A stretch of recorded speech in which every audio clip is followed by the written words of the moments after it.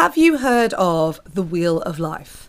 The Wheel of Life is a coaching tool that's really useful. It separates your life up into 8 segments, and what you can do is then break it down and do a little review of each of those segments and what you're doing in each of those segments and how you feel your life is at this point.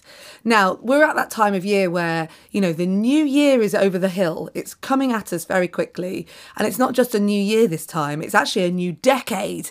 We're looking at the 2020s starting.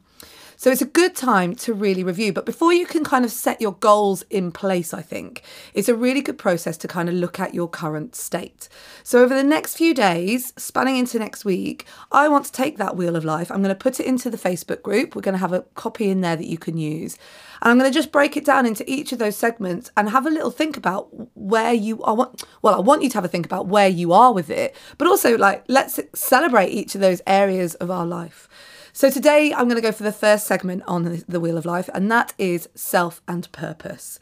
So today what I want you to do is have a think about, where am I? Who am I? What am I doing?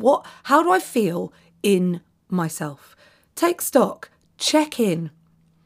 Have you been selfful over the last year?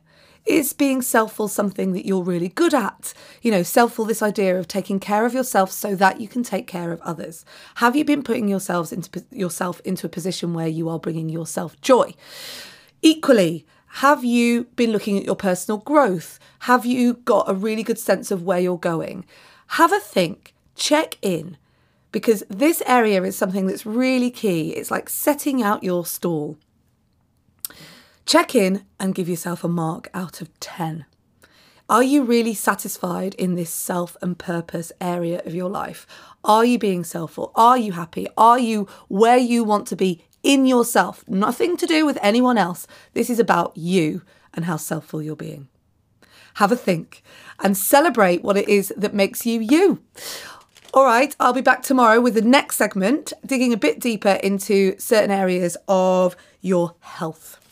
This is your Everyday Positivity on Volley. My name's Kate Cocker. I'll be back tomorrow. I'll see you then. In the meantime, have a great day.